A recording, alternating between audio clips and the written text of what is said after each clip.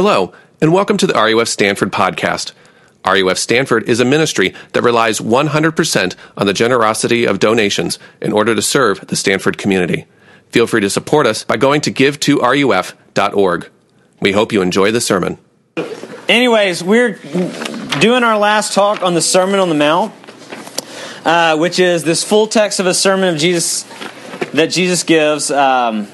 And tonight we're going to read 5 verses that are probably the 5 verses, especially the first verse, that maybe I've heard quoted more often than anything else at Stanford by both Christians and non-Christians alike.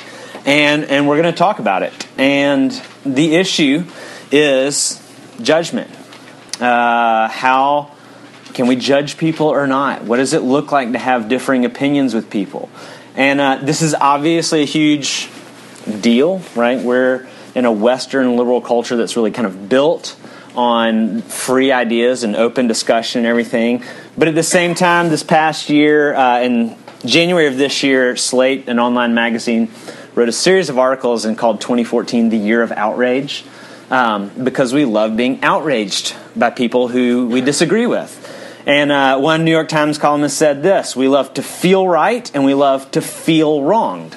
And that's what we like to do. We love to be outraged by people who think differently than us. And while on one sense we're like, my ideas, I'm after justice and goodness and truth, these good things, at the same time we're also, I think, being dishonest with ourselves if we can't admit that we really get off on being right and also being wronged.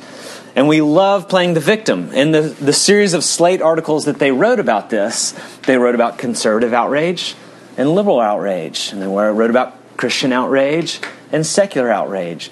And the reality is, everybody thinks they're the victim. And of course, you occupy the moral high ground by declaring victimhood first. But then the other person declares they're victim because you made them an oppressor, when in fact they're not an oppressor, right? And so all the ethnic minorities, socioeconomic classes, different faiths, everybody's claiming to be the oppressed person so that we can feel outraged, because we love feeling outraged and defining ourselves against people who we think are idiots. That's how we build identity, right? And so we're shocked when the other people say, no, we're the people who are unjustly oppressed or misunderstood. We love the idea of feeling right, and we love the idea of feeling like we've been wronged. Jesus has 5 verses to speak very directly to what Christians are to do with that. But this is indeed for everybody. So here are these words. Judge not that you be not judged. For with the judgment you pronounce, you will be judged, and with the measure you use, it will be measured to you. Why do you see the speck that is in your brother's eye, but don't notice the log that is in your own eye? How can you say to your brother, let me take the speck out of your eye, when there's a log in your own eye? You hypocrite! First take the log out of your own eye, and then you will see clearly to take the speck out of your brother's eye. The grass withers and the flowers fade, but the word of God stands forever. Let's pray. Father, we thank you for these words. They are hard. They're hard to deal with. They're hard to apply. They sound good, but they also sound like they don't make sense. We need you, Holy Spirit, to teach us the humility you have in store for us. Be with us, God, and make our hearts tender to what you have to teach us. In your name we pray. Amen. All right, so this is our question. What do we do when we believe someone else is wrong? Because we are all upset. We are all outraged at different times over different issues, and not just on a social level with regard to like social big picture issues, but this also happens within our friendships too.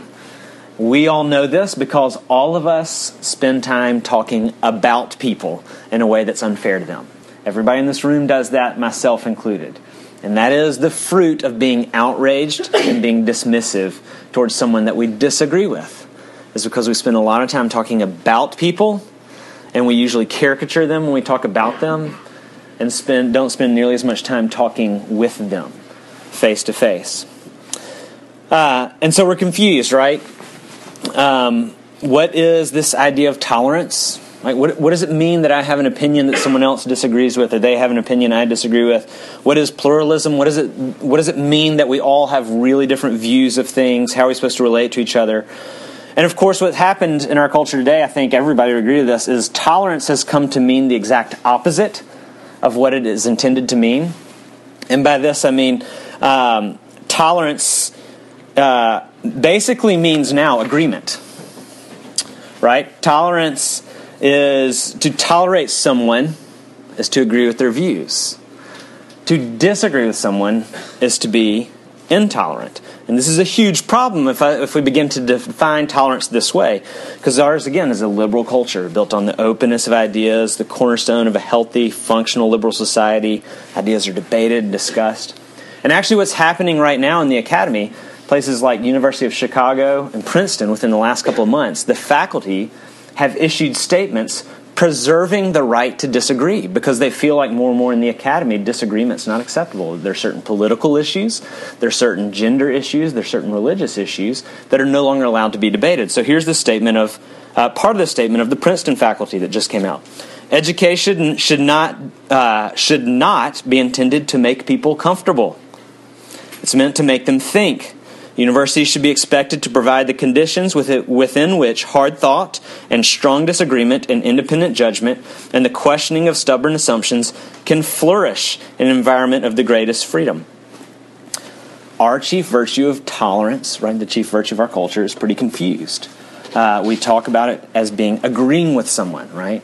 And so when someone makes a delicious chicken sandwich but has a different view on gender and gay marriage than we do, all of a sudden they're intolerant of us, so we no longer tolerate their chicken sandwich, which is a big problem if you've ever had the chicken sandwich because it's amazing. But right, we're confused about tolerance, right? We disagree with someone, and because we disagree with them, we there kind of construct some structures of intolerance toward them.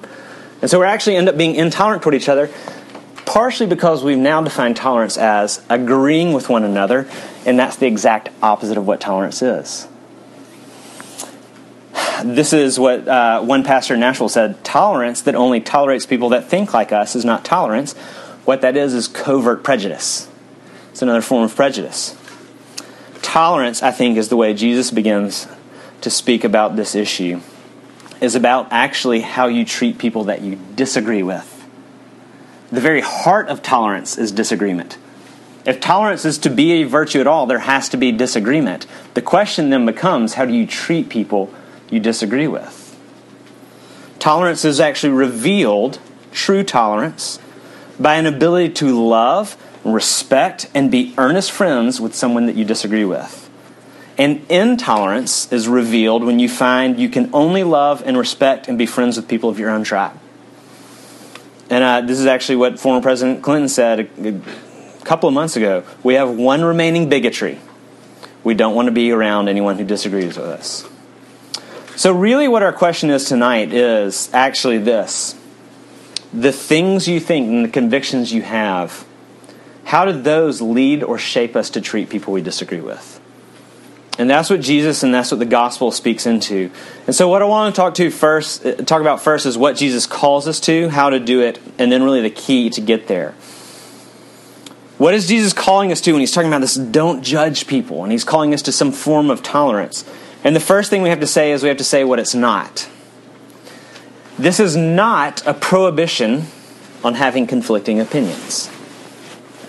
And that's often how we use it, right? This is the Bible verse we like to shame people with when they espouse an opinion different from ours, right? Everybody uses it. Christians and non-Christians use it to shame each other all the time, right? Someone says something that's stupid or wrong, that you think is stupid or wrong, and then we all pile on to judge not lest you be judged. And it's like really fun when you get to pile that on to a Christian, right? That's the best part. There's two huge problems with that response. The first thing is that's actually doing the very thing it prohibits, right? You're invalidating a person and invalidating their voice because of their opinion. So you are first contradicting yourself, but secondly, that's not what the text actually means. And context tells us what the text means. For much of the Sermon on the Mount, Jesus has been talking about what's right and what's wrong. He's been very critical and clear on issues like sexual ethics, on things like anger and generosity and forgiveness and loving your enemies. He's been articulating very controversial opinions. He's been critical of opposing viewpoints all over the place, and he puts grave warnings, actually, with his criticism. One scholar said this can't be understood to mean that you're supposed to suspend your critical faculties in relation to other people, to turn a blind eye to their faults, to remove all criticism and refuse to discern between truth and error, goodness and evil. And in fact, elsewhere, Jesus actually tells his people, you need to judge. In John 7, he says, don't judge by appearances, but use right judgment. He's actually saying there are wise ways you need to grow in discernment. Because to be human and to have thoughts and to live in a community and to talk to people, that means you have to have critical faculties for determining what's right and what's wrong, what's wise and what's foolish, and make a call on it. So do it well and do it wisely. And in fact, in this very passage, he actually does commend his followers to deal with faults in other people's lives. He's saying, you just haven't been going about it the right way. We have to go about it in another fashion. So what is Jesus talking about? This is not about what you think about people's ideas. It's what you think about people. And it's how you treat them. And it's what we could call a judgmental spirit. And it means that we demean their dignity or their worth. We're dismissive of people. We despise them or we condemn them as people as a result of the fact that we disagree. If you've heard Jim Gaffigan's McDonald's spiel, which is amazing, he talks about when the first time you find out someone eats McDonald's, you go, oh, I didn't know I was better than you, right? In a lighthearted way, that's exactly what Jesus is talking about, right? Oh, you have this viewpoint. Oh, I didn't know I was better than you, right? We love discovering we're better than other people all the time. It looks like a lot of different things. What that's called is called self-righteousness. It means that my opinions and my associations, my opinions, the community I'm part of, the actions and the moral choices I've made, make me and my tribe more legitimate and worthy of dignity and respect and love. Right? Whether it's over your political views about things, your social views about things, right? This is going to be awkward. Like, if you're Greek, you use this word best all the time during Rush. Like, we're getting the best girls and we're getting the best guys, which is like horribly offensive, and Jesus really hates that. That's really like denying dignity to the people who no longer qualify for best. But don't worry, all of us independents, myself included, we all think, I didn't have to pay for my friends, right? That's the way we make ourselves. It just got really awkward in here, right? We're going to have a Greek Bible study on Thursday nights and the non-Greek one on Tuesday nights from here on out. But the reason we think those thoughts and use those words, I threw everybody under the bus, don't worry, right? Is because that makes us feel special. And we feel special when we can demean or dismiss someone else. And so everybody's got tools for it. In all the different areas, social life, political life, your personal life, right? They're shallow versus deep. They're stupid versus smart. They work hard versus they're lazy. Moral versus immoral. Issues of sexuality. Christian versus non-Christian. We can use all these little decision points to deny people dignity so that we can feel special. Right? And self-righteousness is the belief that by virtue of my own choices and my own actions, because of the way I am in distinction to you, I'm more worthy of dignity and love and respect. And this is what's going on, is actually out of our insecurity, we need to think highly of ourselves. We're insecure, and the way we're trying to deal with our insecurity is to think highly of ourselves. The way you think highly of yourself is by creating a class of people you can believe you're better than. And what that actually is the Stanford acceptance rate principle applied to all the rest of life. The reason your degree is special is because not everybody got in. Guess what? Your degree wouldn't be special if everybody got in. Right? We can take that principle and apply it to all the rest of life. The reason I'm special in all these other areas is because there's a lot of people that aren't me this way. Right? It's self-righteousness. How do we know this is in us? A lot of different ways. Indifference. We're just hard-hearted toward people. We fail to realize that the cashier, right, the barista, the person who just looks really different is a person that's full of stories and full of pains and full of fears and full of joys and full of feelings. We're just indifferent to that reality because they're just characters in the life about me. Like I said at the beginning, you talk more about people than you do to people. That allows us to live with a mental caricature of them instead of dealing with who they really are. One of the ways this is revealed in us is that we're angry with people we disagree with, which is not always wrong, but we're angry without any compassion. When Jesus confronted the rich young ruler on his addiction to wealth and success, and Jesus told him, this thing's got your heart, he says, sell everything you have and follow me. In Luke 18:24, it said Jesus looked at him and was sad. Jesus disagreed with him on a crucial issue. This was going to keep the rich young ruler either in or out of the kingdom of God. Huge disagreement. Jesus' frustration with him was matched by his sadness for him. If there's not compassion along with our anger, there can be anger. But if there's only anger and no compassion, then that self-righteousness, I suggest, is probably present in us. The last thing, there are not a lot of things we could talk about. Maybe it's even someone you know and there's relationship, but there's no authenticity. Because people of other tribes who think those certain ways, you could actually never grant them the privilege of authentic friendship. They're not your type, they're not your kind of person, and so your friendship with them is buffered. Either to the degree that you kind of can't be friends with them at all, or your friendship is not authentic in the sense that you can never actually talk about your differences and y'all just go to try to pretend while you're relating to each other they don't exist, which means your friendship's not authentic. An authentic friendship is not the result of agreeing on everything. That's actually rarely the case between any two people. Authenticity actually happens in friendship when you can articulate the other person's viewpoint in a way that doesn't offend them. In other words, you know them so well and you care about them so well that you can talk about something you disagree. When you say, I think you believe this, and you begin to espouse their beliefs or their viewpoint, they say, that's it, you got it. Because you can respectfully understand them and no longer caricature them. All of a sudden, you're authentic with each other. Jesus is speaking against the judgmental spirit. Those are just some of the ways we kind of see it in ourselves. And a judgmental spirit doesn't have to do with what we think about people's ideas. It has to do with how we treat them.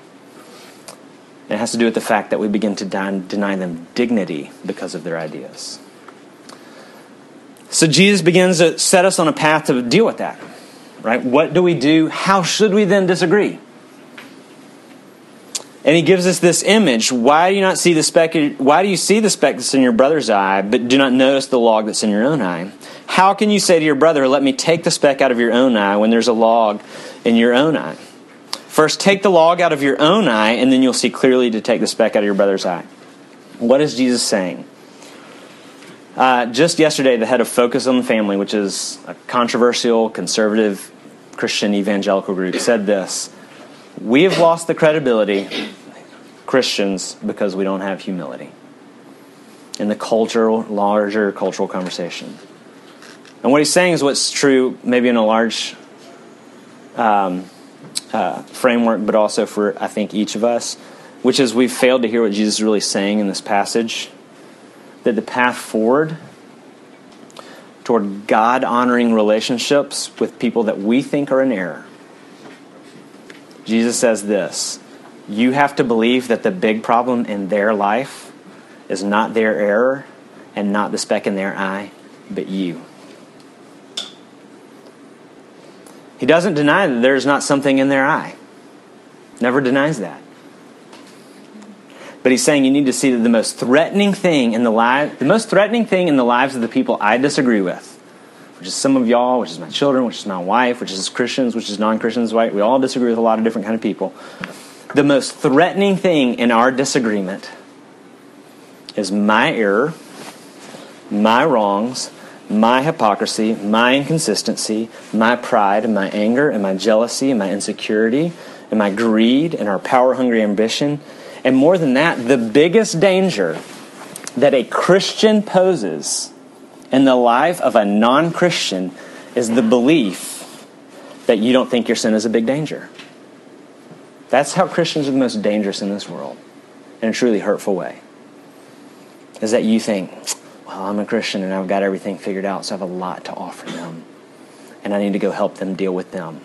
Jesus is saying that's the most dangerous thing in the life of the person you disagree with. He gives us dramatic imagery, doesn't he? Can you help somebody getting a speck out of their eye, right? The image is, it's over the top with a log sitting in your own eye. At that point in time, what is more dangerous for that person, their speck or you? What is more dangerous for that person is you. I'm the greater danger. You're the greater danger in the lives of the people you disagree with. more than the issue over which you disagree. And what Jesus is saying is that all criticism and disagreement and discussion and debate has to be preceded by confession. Before you engage in dealing with other people's faults, you have to come to a clear understanding and a sorrow over your own. And they have to be a bigger deal to you than their faults are to you. Right? That's part of the perspective going on between the speck and the log. Your faults have to be a bigger deal to you than their errors are to you. A thorough and experiential, that means you actually feel it, belief in our own brokenness is actually what begins to prevent us from being demeaning and insensitive and dismissive monsters in our disagreements. And there's incredible irony here. Because a lot of times this is the way Christians think. We think, I get credibility by maintaining the moral high ground, right? We think about preserving my testimony by maintaining the moral high ground. That's going to give credibility to this Christian thing I'm going to try to talk about to people who disagree with me, right? My higher-than-thou sense of my own morality, that's going to persuade people that I'm right. That's how we think. We talk about that all the time. I've talked that way. I've heard several of you talk that way. Jesus is saying the exact opposite is true. The belief in your own moral superiority is precisely what causes you to abuse the people you disagree with. And genuine sorrow about our own faults and brokenness is what will prepare you to serve and seek the healing of those with whom you disagree. This is why. Because it makes you patient. Because you realize God was patient with you. It makes you compassionate because you realize God has been compassionate with you. It makes you gentle because you realize God has been gentle with you. It makes you gracious because you realize God has been gracious with you.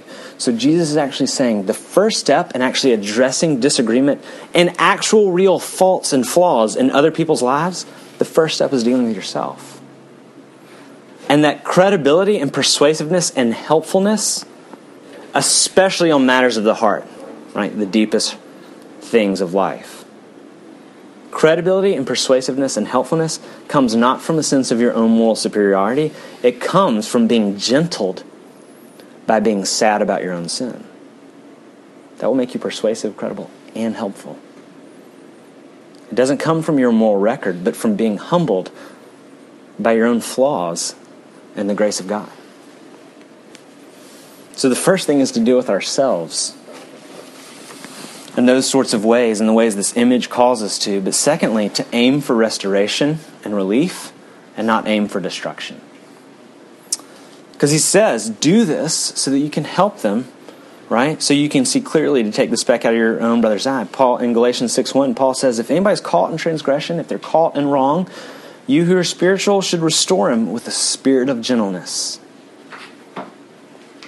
That's Paul speaking to the church, but Jesus is speaking here and it's applying to everyone. Jesus is communicating two things with this imagery of using the eye. And the first thing is this: it's delicate. Eyes are delicate and they're sensitive things, and they require a calm and gentle touch. If you've ever touched your own eye, the first time you put contacts in your eye, it's terrifying, right? If your aim is for their restoration, if your aim is for someone to be healed, if your aim is for them to experience joy, your goal will be to do as little as damage as possible.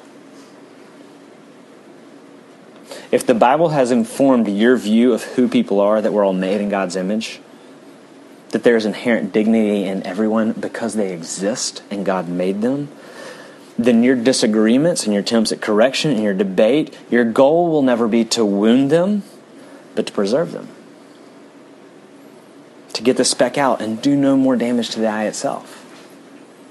There'll be a gentleness and a tenderness, which doesn't preclude being direct, but does care deeply that any pain that might even be necessary, right? There's going to be some irritation because it's painful to flush things out of an eye, that there not be one more iota of pain than is necessary. That there's a gentleness required in dealing with the eye.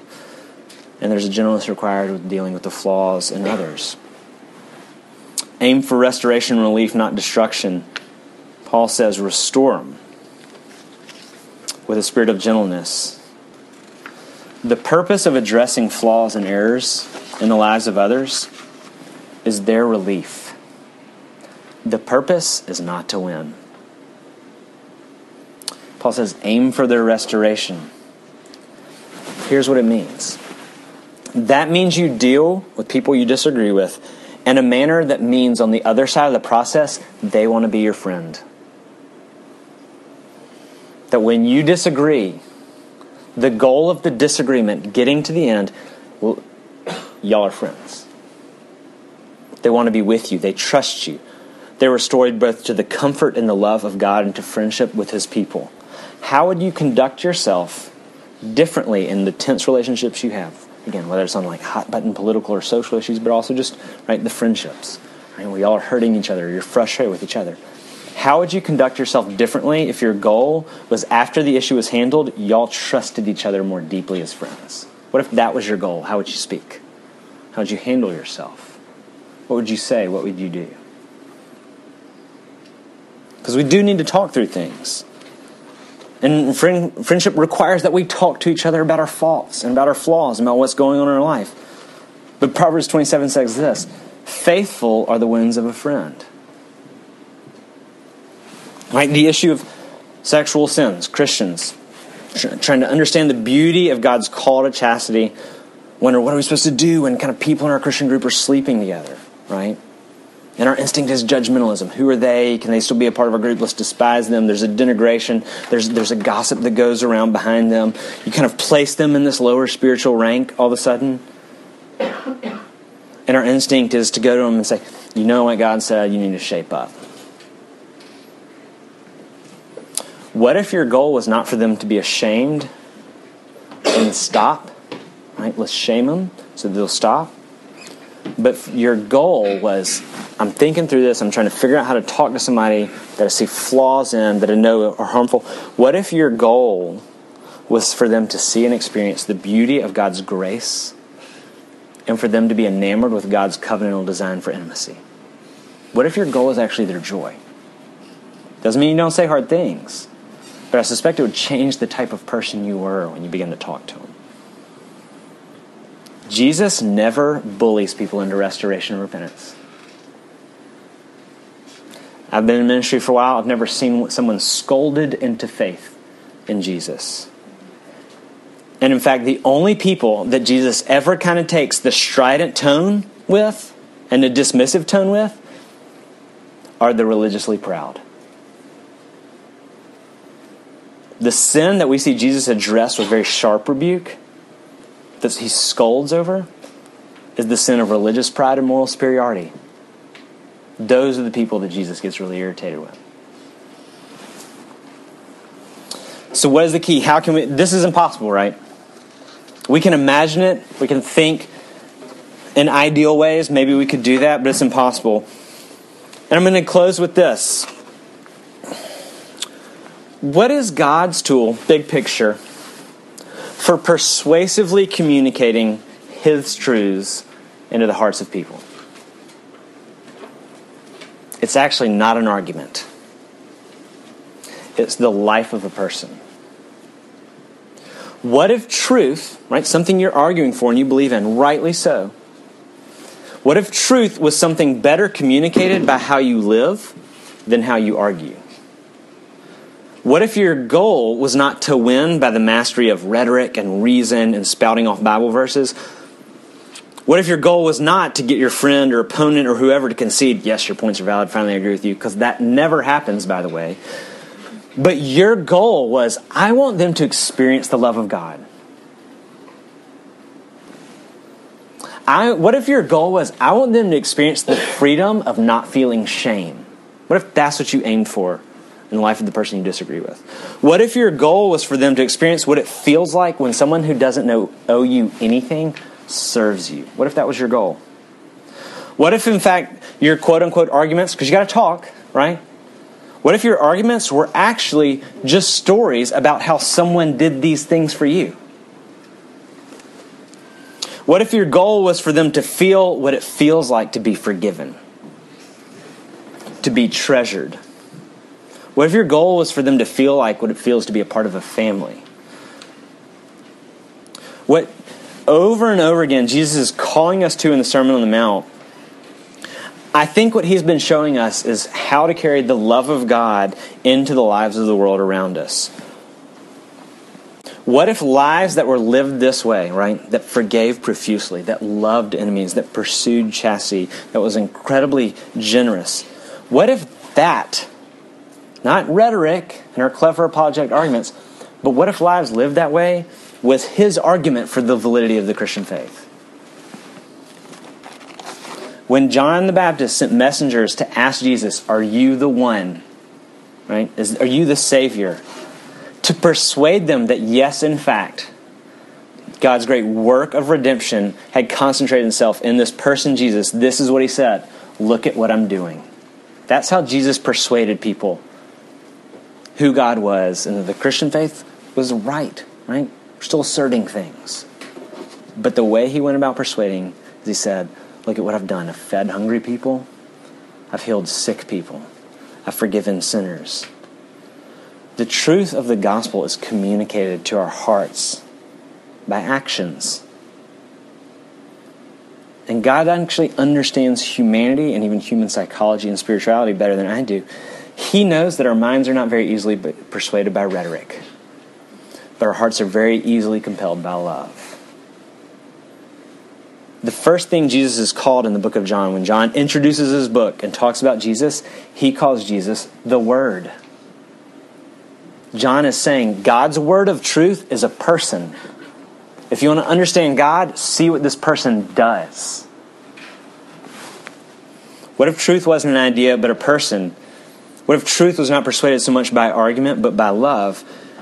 What if truth broke into people's lives and imaginations not by your cleverness, but by seeing in you a humble life that's full of repentance, it's made tender by the sorrow of your own sin, it's full of humility, an unwillingness to think much of yourself, that's full of worship.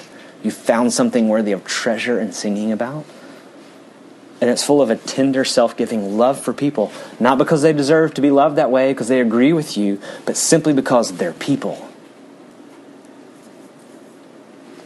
That's going to be far more persuasive than memorizing a bajillion Bible verses and beating people up with them. And that's exactly what Jesus did. He just loved people in a self-sacrificial way. We think truth and love are at odds with each other, and I've described myself this way, right? How do we? I'm so truthful. Love's hard for me. I always tell it like it is, and I'm not afraid to be hard. So I need to work on love. I'm not a loving person. I always tell the truth. And then there are the loving people, right? I'm a really loving person. It's hard for me to say true but hard things. Truth without love is not Christian truth. And love without truth is not Christian love. Because the truth of the gospel begins with the fact that God is love. And because love actually also seeks healing and restoration, so it says true things about the world. There's no such thing as truth without love, and there's no such thing as love without truth. I just don't think those things are as separate from each other as we think. They're one, and they're shown perfectly together in the life of Jesus, who didn't back down one iota from conservative, biblical Christian ethics. And yet at the same time was kind and generous and patient and welcoming and loving in a way that's incomprehensible. The kind of people he hung out with should confuse us all the time. That he is the most conservative Christian that ever lived. Did you know that? Most conservative Christian that ever lived. He hung out with sinners and tax collectors and prostitutes. Prostitutes were at Jesus' parties. This means at this point, most of the fraternities here weren't as parties with crazy enough guests for Jesus. That's what that means. Most conservative Christian ever. Prostitutes at his parties. How do you deal with that? Right? I think it's truth and love. What this means for us, for Christians in the room, there's people all over the place in here. For Christians, this is what this text means for us. We need to apologize to non-Christians and to roommates and to skeptics and to parents and to friends and to your internet foes, right? Because we haven't followed our Savior on this in the art of disagreement and persuasion. We live a double life, right? We're one person around our Christian friends, another person around our non-Christian friends. We talk about them both, right? When we're Christian friends, we talk about our non-Christian friends. When we're with our non-Christian friends, we talk about our Christian friends, right? When we need to, we retreat in into one of the camps so we can feel normal for a minute, right? When we're with our Christian friends, we're smug and we're arrogant and we comment about people behind people's backs. We're dismissive and sometimes even hopeless for all kinds of people. We think they're just certain kinds of people, right, that grace can't reach. In our worst moments, maybe we even delight in the suffering of others. And we're arrogant and we're proud, thinking they deserve what they get, which means we haven't heard or understood what Jesus has said on this. The problem is not that we are not Christian enough. The problem is not that we're too Christian. The problem is that we're not Christian enough. The problem is that we don't really still get what Jesus is doing and who did. That this is what empowers, this is what Jesus is calling us to, this is the tool, this is the key. That at the heart of the Christian faith is a man who died for his enemies. That's our one big central thing. That has to change the way we think about our enemies. That has to change the way we think about disagreeing. He died for his enemies, and some of his closing words, not his last words, but some of his last words on the cross, were praying for the forgiveness of his enemies, which is us. And being recipients of that kind of love, being enemies of God, and yet God died for us and prayed for our forgiveness in his death. A heart that's beginning to dawn on produces the kind of tolerance and love that Jesus is talking about here. And if we really begin to understand that, we would grow in the same kind of heart Jesus has toward his enemies.